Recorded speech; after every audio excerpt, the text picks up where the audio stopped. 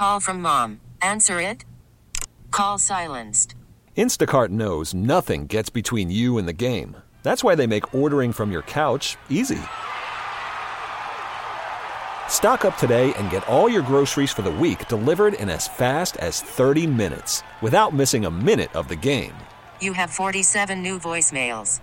Download the app to get free delivery on your first 3 orders while supplies last. Minimum $10 per order. Additional terms apply.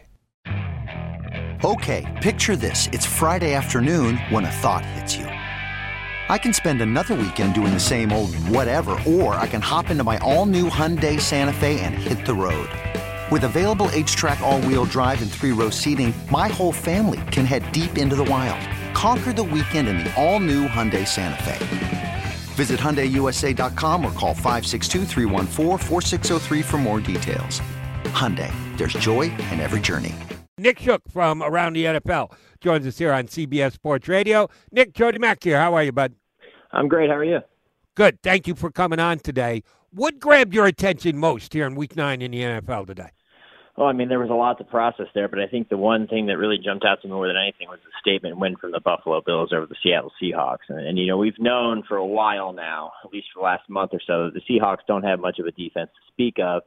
But the fact that the Bills could go toe-to-toe with Russell Wilson and outscore him and also play good enough defense to force 4 total turnovers and take advantage of those, turn those into points, and then hold on for a victory against a team led by Russell Wilson that's obviously not going to fold until the very end. I just thought it was a huge statement from the Bills, who, were off to a good start and then, had a pretty big setback against the Titans on national TV that might have made some people, including myself, question their worthiness as a legitimate contender. But now that the Patriots are struggling in the post-Tom Brady era, it looks like their path to the AFC title is clear, and I think they've got a lot more than that in their sights, depending on how far they can go in the postseason this far. But definitely a huge win here at basically what is the midway point this week and last week being basically the midway point of the season for the Bills.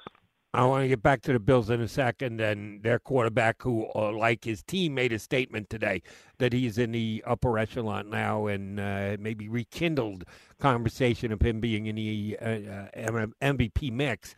However, first the Seahawks. I know the Legion of Boom is no more. Bobby Wagner is basically the only holdover, and they've tried to rebuild that defense. They got Josh Adams back, who had played well for him the first couple of weeks of the season. They gave up a lot to get him, but he missed several weeks. He was back and healthy today, and their defense still stinks. Why? Who needs to shoulder the blame for Seattle's defense being as bad as it is? So I think it's a combination of not being able to rush the passer effectively with your base rush, your base 4 rushers. They often had to blitz today, which they didn't realize would be basically their only path to being competitive today until about the end of the first half, at which point they'd already dug themselves a 24-7 hole. And their other big issue is they have an issue with tackling. There was a few times, especially on one play, where John Brown escaped what would have been a tackle attempt on the part of KJ Wright, who is typically known to be a good tackler, got outside the reach of Quentin Dunbar and ends up getting a first down that leads to a touchdown pass that they could have stopped them and made them, force them to settle for a field goal. And instead, the Bills are scoring a touchdown there. So really what they're doing is, even if they drop into zone and they allow the underneath completion, they're not making the tackles that are necessary for that to be a viable strategy defensively. And they're turning it to only being able to blitz, which worked to an extent. They got 7 sacks today. But, Brian Daboll had an answer for them, the offensive coordinator for the Bills. He had a well-timed screen that got them from deep in their own territory near midfield in the second half and allowed them to maintain their lead. So really, if these Seahawks aren't going to be able to pressure the passer and they're going to sit back in coverage, they got to tackle in the open field. And right now, they're simply not doing it. All right, now back to the team that won again today, the Bills and Josh Allen, who had another spectacular day. First 2 weeks of the season, myself and others were talking about him in the MVP category. They hit a little bit of a valley in the middle of the season, as did their QB, but he comes up with this huge effort again today to force himself back into that conversation. As a rookie, he flashed a little bit, but played like a rookie who hadn't competed at the highest level in college football. You saw improvement in year 2, maybe not as much as you wanted, but, hey, they did have a winning season, so he's got to get some credit for that. But he has taken a major leap forward here in year number 3. Why do you think the big escalation here between years 2 and 3? I was not a huge fan of his coming out of Wyoming because I knew everybody loved the big arm and they loved the athleticism, but he had an accuracy issue. He threw a lot of interceptions in his last year at Wyoming. He had a tendency to sail the deep ball past an open receiver, and he still does that in the NFL sometimes. But what he's really done is realize that he doesn't need to go for the home run on every play. He's passing the ball to shorter targets a lot more often this year. It's actually been a steady improvement in that department since his rookie year. Per year, his average air yards to target has gone down significantly from his rookie year to where he is now. And he's basically taking less risk and just targeting the open man. And it sounds simple and it sounds like something everybody should do, but oftentimes opposing defenses don't allow you to do that. They make it difficult. And you also want to make the play as the quarterback and as the guy who was drafted, in the first round within the top 10 picks. You want to lead your team to victory. And Allen has slowly but surely learned that that is not the best way to lead your team to a victory. And instead, he's taking what the defense is giving him. And it's producing good numbers for him. And the thing is he racked up 415 yards passing today. He's 31 to 38. And oftentimes he was just hitting the guy underneath and allowing them to gain some yards after catch, which is great because we know his athleticism allows him to run, and gain extra yards. And sometimes it's hanging on the edge of your seat as he scrambles and you worry he might get hurt or whatever. But for the most part, he's not making the mistakes that used to plague him in earlier seasons. And you combine that with the defense that Buffalo's had pretty much since the start of the Sean McDermott era, and what you have is a team that is not only good defensively and is going to be stifling defensively, but they're going to match that offensively. So you can't, like the Seahawks today, you can't go out there and try to outscore them because they're probably going to outscore you, and they're also going to have a better defense than you. And that's winning football, and that's why I think the Bills are a legitimate contender in the AFC. Agreed. Nick Shook from around the NFL, our guest here on CBS Sports Radio. All right, let me ask you about one of the young guns in the National Football League, and that's even younger, Mr. Herbert, who has been phenomenal for the Chargers since taking over as a starter after week one. It's not equating to victories, but he's putting up historic numbers. He surpassed Cam Newton today for most passing yards in his first 7 NFL career starts. Seems hollow because the Chargers aren't winning, but should they be excited in L.A., even though their record says not to be, because they've got a bright young quarterback in the making? Yeah, they absolutely should. I mean, anybody who watches a Justin Herbert game is going to see, everything they need to know if they're asking that question. I mean, this kid is poised beyond his years. He's very comfortable in the pocket. He makes good decisions. He's able to run as well. He had a rushing touchdown last week. And he really has what you want in a quarterback to lead your franchise. He's a cerebral player. That was one of his biggest positives coming out of Oregon. And he's taken that and proven that even if there were some questions about his footwork, that hasn't carried over to the NFL. I mean, he's accurate, he's decisive, and he's an absolutely great reason to be excited about the Chargers. But you're right, it is hollow because they haven't been able to finish games. Now, today they almost won, with a large part of that coming from the arm of Justin Herbert, who led them on a 15-play drive that covered 81 yards and got them down to the Raiders' 4 before 2 fades on the goal line, which, people who are against the fade, they're going to have a little feather in their cap today after that because of how that turned out. Those 2 fades did not produce touchdowns. One was almost a touchdown overturned on replay. But, I mean, he had them right there in the position to win. And I know this is something that's gone back to last year with the Chargers, which is losing close games by single scores, painful defeats. This one was not them blowing it, but them just coming up short at the end of the game. But if you're looking at just a personnel perspective and trying to roadmap this team for the next 3 to 5 years or maybe even 10, Justin Herbert's your guy. I mean, you've answered the question at quarterback for the next 5 to 10 years, which allows you to turn elsewhere to upgrade your team. And maybe one of those spots is running back. I know Austin Eckler is a good player and he's been out. But, today they got a contribution from Kalen Ballage, who's a guy who's bounced around the league in the short time that he's been in the NFL.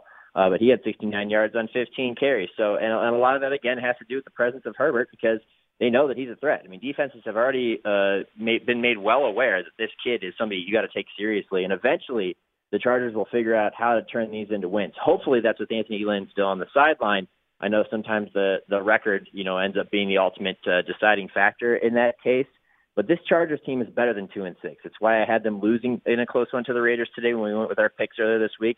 And it's why I'll have them being in close games for the majority of the season because, again, they've answered the quarterback position, which is the biggest question mark for any team in the NFL. Another young gun who is kind of the antithesis of Herbert because he's winning games. He's 2-0. Came in last week for his first ever NFL start. Didn't have to do much because his defense and his special teams were making big plays. But he had to go mano a mano against a pretty damn good quarterback in Kyler Murray today. and Tua Tagovailoa found a way to win. I've heard some varying opinions on Tua from before he came out for the draft to when he was drafted, and now getting his chance in the NFL. I don't understand anybody who doesn't think this kid is going to be a big-time winner. What's your estimation of Tua Tagovailoa?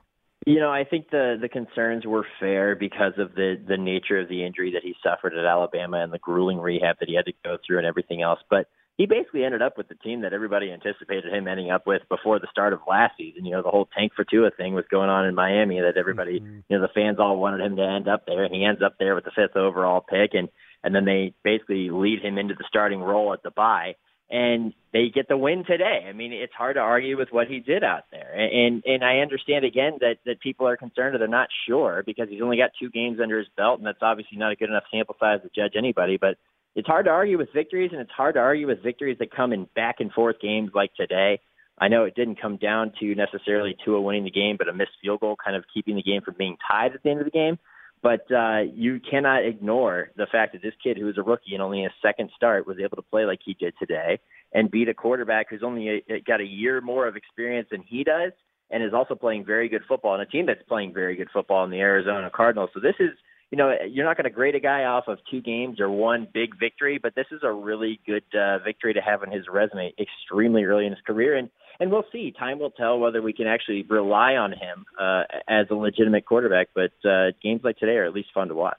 Let me ask you about a couple of guys who aren't grabbing headlines like Herbert is, like Tua has these last 2 weeks, like Murray has for the entire season. A couple of years ago, we had 4 quarterbacks drafted in the top 10, and as of now, only 1 is a hit, and that's Josh Allen in Baltimore. Baker Mayfield went number 1 overall. Sam Darnold went 3. Josh Rosen is enjoying downtime on the Tampa practice squad, sitting behind that Brady guy in the Sunshine State, and Allen's the only one who's starring. Josh Rosen, until he can actually get on an active roster, has to be looked at as a complete non-factor. But give me your thoughts on Baker Mayfield and Sam Darnold. Are they still aspiring? Are they still banking on getting better? Are they question marks? Are they busts? How would you describe the first and third draft picks in the draft from 4 years ago? So I think these are 2 very different cases in that Sam Darnold has simply not been in a good situation, whether it's the offensive line rotation, the fact that the Jets tried to blow up their offensive line and rebuild it last year and it blew up in their face, and they tried to do it again this year and it hasn't really worked out as well as they planned, or the fact that they have no real weapons around him that can either A, stay healthy, B, stay on the field, or either of those. It's like a rotating cast of receivers for Sam Darnold. It seems like he's got a different core that he's throwing to on a weekly basis. And that's if he himself has been able to be healthy. Last year it was mono. This year it's the shoulder injury. He hasn't exactly been entirely available. And when he is available, he still does make some bad mistakes from time to time. The ball security that was a big concern for me coming out of USC has not been as big of an issue, but he does throw interceptions from time to time. But I do still like what he has. And he's the kind of guy that I think won't last in New York. I think he ends up leaving, and I think he ends up going somewhere else and proving that the talent that we all, raised our eyebrows at when he came out of USC is still there and can produce winning football when in the right situation. I just don't think we're going to see that materialize in New York because of the situation that the franchise is in at this point.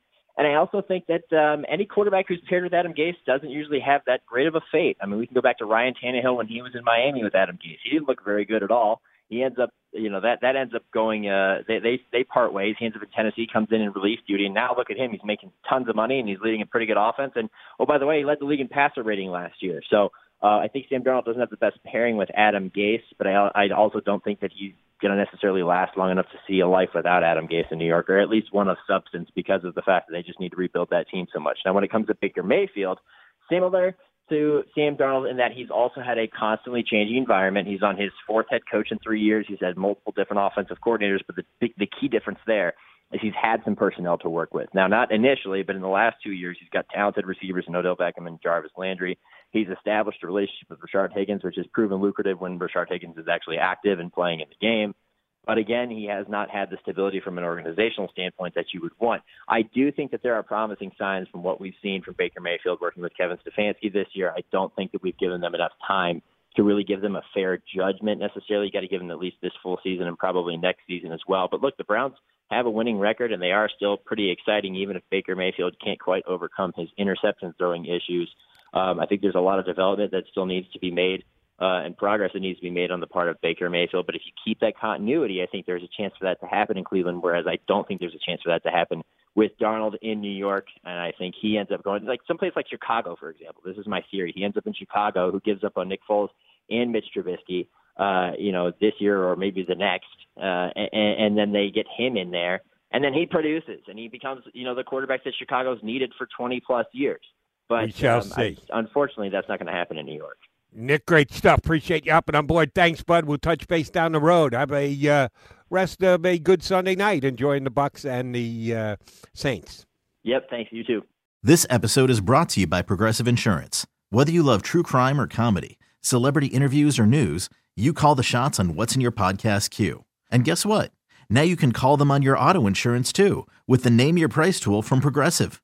It works just the way it sounds. You tell Progressive how much you want to pay for car insurance, and they'll show you coverage options that fit your budget. Get your quote today at Progressive.com to join the over 28 million drivers who trust Progressive. Progressive Casualty Insurance Company and Affiliates. Price and coverage match limited by state law. Okay, picture this. It's Friday afternoon when a thought hits you. I can waste another weekend doing the same old whatever, or I can conquer it. I can hop into my all-new Hyundai Santa Fe and hit the road. Any road. The steeper, the better. Because my all-new Santa Fe is available with H-Track all-wheel drive, so I can hit the trail without a worry in the world. Heck, with 3 rows and best-in-class rear cargo space, I can pack the whole family in with all our gear. We've got available dual wireless charging for our phones, so we'll never lose touch with civilization, and we won't lose touch with the primordial power of Mother Earth. So which is it? Waste the weekend or do something a little more epic? And conquer it in the all-new Hyundai Santa Fe. Visit HyundaiUSA.com or call 562-314-4603 for more details. Hyundai, there's joy in every journey.